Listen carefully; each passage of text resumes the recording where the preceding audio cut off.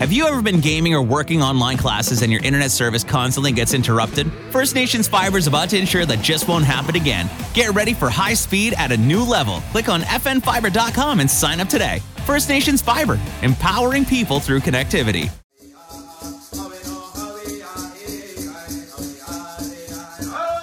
Sego Zeogwego, and welcome to Kwakaratón, the Kahnawake Tourism podcast, the very first episode. We're joined by Kimberly Cross Zachary and Trevor Daibo from Kahnawake Tourism. Welcome. Gwe. Thanks for having us. Thanks for coming and to your Riwase to do this podcast series. So it should be a very informative series to take place over the next year. So we're very excited about this. Can we get an introduction of who you guys are and a little bit more information about Kahnawake Tourism? Sure. So I guess I'll start off. Trevor Daibo. I am the interim tourism development agent. Right now, I am currently the supervisor in the office. So basic everyday tasks, just making sure that Kahnawake Tourism continues business as usual, making sure that everything flows properly. So Gwe, Kimberly Ganyadahawe Cross Yajats, that's my name. And I am the tourism development manager at Kahnawake Tourism. I'm currently on a leave of absence. Trevor's filling in for me, thankfully. And I'm currently studying at the Ganyagahaga Unguana Erdaw di Jokwa Erdaw di Wanahir, that's language program for Ganyagaha language. So that's a 2-year program. So my role at Kahnawake Tourism, I began when we first started this initiative in 2013. So that's almost 10 years ago. And we've been, our team spearheading the movement for tourism development in every single aspect, which we hope to really dive into in this podcast series. And so right now I'm working with our team throughout the summer. And I'll be helping them with all the special projects and helping onboard because we have so many new team members that'll be coming on this summer. So onboarding those team members. Yeah, making sure everything's running smoothly as well, like Trevor said, and doing fun things like this podcast. I think people are familiar with Kahnawake Tourism, but maybe they're not quite familiar with what Kahnawake Tourism does. So can you give us, I guess a brief overview of some of the things that you guys do? Yeah. Our main activities are running the Welcome Center. So for those who aren't aware, the Kahnawake Welcome Center is located in the heart of the village of Kahnawake, right next to Cattery Hall and sharing the same parking lot as the Kahnawake Youth Center. So in that office, we act as our local information office for any visitors or locals coming through. We provide maps to the community, which have all the local businesses, all the local attractions. We also coordinate many, many tours within the community. And that's something that we started maybe 6 or 7 years ago because we saw the demand and there wasn't any organizations or community members really taking that lead and that action to coordinate, our tours that were coming to the community. So we began doing that and it's really taken off. And we've had such good feedback from our visitors, from a lot of community members as well. And they visit the Welcome Center. They do a tour of the historical village area. They visit the St. Cattery Shrine and the Interpretive Center for Cattery de Kakuita. And then the Ganyagahaga Unguwana Erdaw di Jokwa Language and Cultural Center Museum as well. So we work on that a lot. We have a coordinator specifically for those visits. We coordinate a lot of events. So we hope to share within the community with our visitors our culture through these special events that we plan. So we do food fests. And those are, like I said, all around our culture. So all around food, because everything we do in our culture involves food. And around our ceremonies. So we have a Maple Fest, we have the Strawberry Fest, we have a Corn Fest and a Harvest Fest. And, we're always looking to expand those and we participate in various different community activities and then different projects within the community that might be related to tourism, like working on the recreational bay area, working on signage within the community, So we have a musical park project in the works. We're hoping to put that near the Quebec Bridge Memorial. We're also hoping to have a longhouse built. That's another project we're doing with some community members. And hopefully that will actually bring in more tourists who can, learn more about our culture, because we do have certain things that they can see. There's some activities for them, but this will just add to our repertoire. And yeah, we also attend events that are international. We've been to Winnipeg for the ITAC conference this year, as well as Ottawa for a conference. We travel everywhere, just to kind of stay in the loop with anything tourism related within the industry. And yeah. And I think a lot of Indigenous communities are looking to Kahnawake Tourism at our development and how far we've come in the 10 years and what we're doing. And, we base a lot of what we're doing on community engagement and making sure that we're not growing at this huge speed where we're going to really, affect the environment and where it's going to be too many people in our residential areas. We don't want that.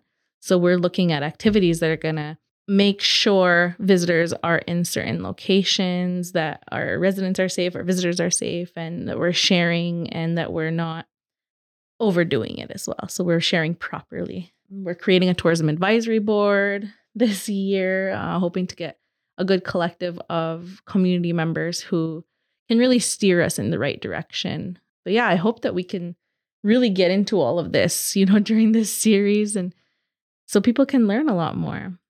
Why is it important for tourism to happen in our community? Well, I think, I laugh, I joke about this with a lot of the Indigenous tourism industry colleagues that I have. And, as Ungwehunwe people, we were one of the first tourism industry workers. Weren't we? So, we started it all. When the settlers came from Europe and they were here, who welcomed them to our shores? Who showed them around and shared our culture to begin with. And we're like, welcome to China, which is why it's machine. We're the Indians. No, we laugh about that stuff within the industry because it's true. We've been doing this for a real long time and we're pretty good at it. So, one of the really, really important things about tourism is it's not just about making money, as a lot of people might think. I mean, that's one of the benefits. But it's about really connecting with others and being able to practice your culture every single day and be really proud to share it. Like one for myself, just going on tours and learning about history within our community, like every single day at work, I'm learning something new. And it really, really solidifies so much internal pride and community pride.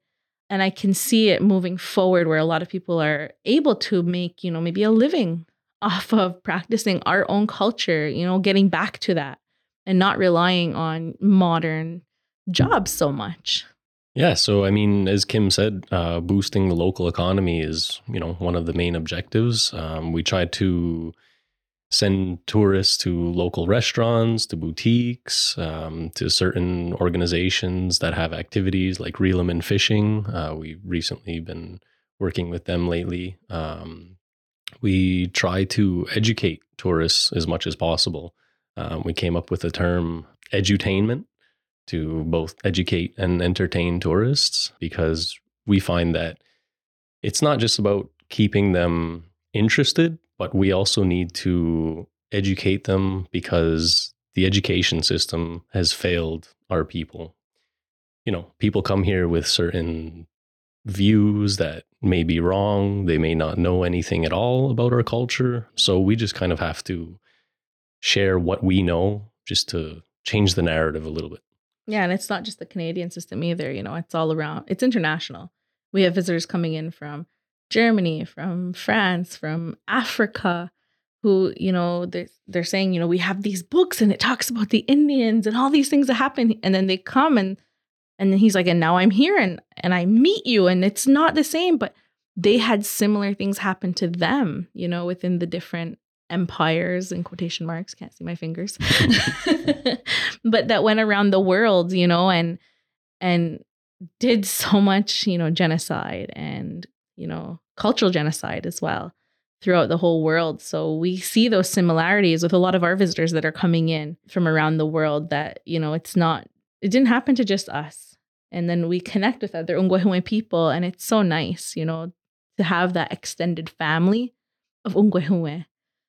And it's really cool. The tourism industry has a lot of potentials, and we're exploring all the different ways that we can make that happen in Kahnawake for what we need. So tourism, it's about, part of it is economic development, part of it is teaching history as people are coming in and relearning about who we are, right? And Quebec Indigenous Affairs Minister Ian Lafreniere at a recent press conference unveiling a public art installation in Montreal, and even talking about the new cultural center building that's going to be going up, said that a recent survey of Quebecers saying that nearly 90% of Quebecers want to learn about, Indigenous people because their education system doesn't do any justice, right? And I mean, for the longest time, most of the curriculum just, puts us as des Iroquois and as the enemy, right? And I have Francophone friends who grew up being told horror stories that the mean Iroquois were going to steal them at night. So it's we have to battle those. Did you tell them that our stories say that the Francophone guy is going to come and get them at night? No, we said the actual history. We said the RCP came and steal our kids. Yeah, it's really neat, that we're able to do that, and we have so many schools that are reaching out to us, and we've kind of diverted our attention to creating these school itineraries for school groups to come in as a class or a whole grade and do our tour. And we make it really kid friendly, because our tour at the beginning was more like for adults that were coming in, and we don't have that many children's activities within the community that are like fun for just like a walk-in tourist. Like I wouldn't do it with my family for the day, spending a day in museums. So we really catered to those school groups, and we add in like a lacrosse demonstration. We teach them how to play lacrosse and the importance and the history. Or they'll do like a souvenir making workshop where they've done little bookmarks made out of black ash. This was before we had like the black ash borer wipe out a lot of our ash. We've done where they made rattles with various different artisans in the community. So we reach out as far as we can, and we take the skills that we have and the people who are willing to do it and share and want to make that extra, income by doing this. And it's really been so effective. We have so many school groups calling us end of year and beginning of the year to come, and it's picked up so much. Even one of our tour guides is Dwayne Stacy. He was our part-time tour guide last year, and the New Frontier School Board picked him up, and he's their Indigenous advisor, Yep. I think is his title. And so he works for New Frontier School Board and helps the classes incorporate more Indigenous anything into their curriculum, or coordinates the visits here into Kahnawake or into other sites, like maybe the Drooler site where they have the archaeology in the Longhouse. See, it shows how people want to learn, and they want to really do it genuinely and respectfully. So, it's opening up all these different doors for our people. And you're talking about different activities that tourism is involved with, or tourism related events in the community. And there's a couple of big ones coming up. Oh, yeah. So I guess the first one would be the powwow, which will be July 8th and 9th. Last year we had, the most tourists come in at roughly 16,000. That number may actually increase this year, seeing as, COVID kind of disappeared off the radar now. And because we're doing so much more advertising, we may actually see, closer to 20,000. And that's double what we've seen in previous years, So yeah, usually we'd get around 8,000 on the weekend, and we doubled our size in last year, which was amazing and frightening at the same time. There's so many people. It was packed. It was insane. And it was hot. We had great weather, and like, knock on wood, I'm not going to knock because the mics are going to pick it all. But knock on wood that this year, we have great weather again. Yeah, planning has been going on, and the site has been prepped for a few months now. Like the workers have been getting it going, and it's really a huge event. It's a nice event. When people ask me, what's my favorite part about powwow, I'm like, I get to see my family. And they laugh at me. They're like, you live down the road. I'm like, yeah, but sometimes you only see your cousins at powwow. But then you see your extended family, some people who come in, and it's just a nice time where we all get to gather and spend that time together. And I think one of the newest attractions, I guess if you want to call it, would be Preston Jacobs' longhouse display. So there's a little bit of a joke that it's a short longhouse. So he doesn't really like hearing that, but it's very good. It's very well done. Everybody that came in last year to take a look just absolutely loved it. A lot of the community members were, in complete awe, and they want to see it again. So we're hoping to have that longhouse display again this year. It's going to be there. It's going to be there. So it's been confirmed. Yeah, we're praying for good weather, that he can set it up and it'll be ready for the Friday night social. It really, I think it added such like a Haudenosaunee point of view to our powwow, because powwows are powwows, they're all over the place. And yeah, it's pan-Indian. It's not really highlight of any one specific culture, right? No. So like for our powwow, it's nice because we add in the smoke dance, which is ours, and we have that competition. But having the longhouse really, really made such a difference, and really, really made it that it was, it was ours. This is Kahnawake's powwow now. So I think we're gonna have to get Preston for a while. Preston, are you listening? Yeah, and powwow is one of those things, right? That it is the biggest tourist attraction the community has every year, and it's not just about making money. It's about educating and informing the surrounding communities about who we are, right? Yeah, and the whole point of why the powwow began was to commemorate the 1990 Oka crisis, and to remind us, of our resilience, our strength, and to remain in peace, in friendship with our neighbors and with our fellow Ungohume people. So, every year to keep doing it, it brings back that reminder. Like you said, it's not just about making money, there's a deeper meaning. One of the other events that you guys are planning for the month of July is the Strawberry Food Fest. Yeah. So for that, it's usually a month-long event, as most of our, I guess if you want to call them fests, not festival. The Strawberry Food Fest takes place the entire month of July. We actually reach out to local businesses to see if they're interested in participating. So we offer free promotions. We advertise for them throughout the community, throughout the entire month. And basically, we just ask that they have something that's related to strawberries. So whether it be strawberry juice, a strawberry dessert, maybe even a strawberry meal. A lot of people do like a strawberry mush, strawberry salads, strawberry rhubarb pie. It's almost lunchtime. We'll see what everybody has.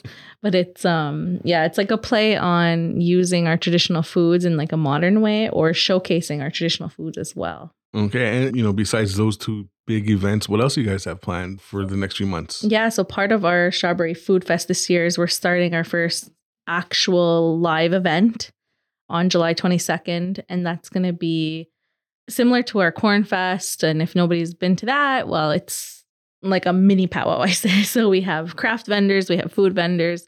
We do a little bit of like a dance demonstration. People can get in and dance. And we talk about the importance of that typical food that we're talking about. So in this one, it'll be strawberries. So we might do like a strawberry juice making workshop or a strawberry mush making workshop, what we use strawberries for, what the importance is in our culture, and how it's tied to our culture. Those were created, the food fests, in a way that we could share our ceremonies with visitors without actually having the ceremony, because that is for us. And we don't want to, like I said before, we don't want to overshare. We don't want to appropriate ourselves, in our culture. And so we really want to make sure that what we're doing is proper. So having this small event where anybody's invited and we're sharing as much as we can in a respectful manner, in a fun way too. Okay. Is there anything else you guys want to add? Oh, I don't know. We talked about so much. I just hope that people enjoy listening to our first podcast. We're excited to do this. We want to do a monthly series. And we're going to be talking about various different topics, different projects we are working on. We want to bring in special guests from locally, but also from the Indigenous tourism industry. So, our community can really learn what it is that we're doing and where we can get and the support that we have. As always, we're always approachable too. So we always hope that community members will call us and tell us what they think, whether it be good or bad. Any opinion is somebody's opinion, and we want to take that seriously. And how we grow is based on what the community wants. So, our office is almost always open. We have regular business hours, we have email, we have our phone number, which can all be found also on Facebook or our website. So there's various ways to contact us, and we always at our events too. We're very approachable. Come and talk to us, and we hope that people listen and come take a tour too, honestly. Oh, yeah. It's open to community members as well, because we try to put it out there that, maybe there's some community members that don't understand what we do, what we teach people, what kind of tours we actually give. So if you're ever interested in taking a tour, just book one online with us, give us a call, send us an email. And, we're always open to guests, whether you be from the community or outside the community. Yeah, because no matter how old you are, what your experience is, there's something you're going to learn. Yeah. I guarantee it. For sure. And we don't just focus on the main histories. Our tour guides, they tell stories. We're storytellers. Very what else personable. are we going to do? So, and I mean, once everybody knows who our tour guides are, they're going to be like, oh yeah, those are storytellers. And I hope we can bring them into to this series, and maybe they can tell some stories at some point. Not so it's just all business all the time. And, really, we want to make it where this is a tourism office that's owned by the community, and we're doing things for the community. Okay, great. And go Zilguego for listening, and tune in again next month, where we'll be talking more of our stories with Kwakaratón, the Kahnawake Tourism podcast.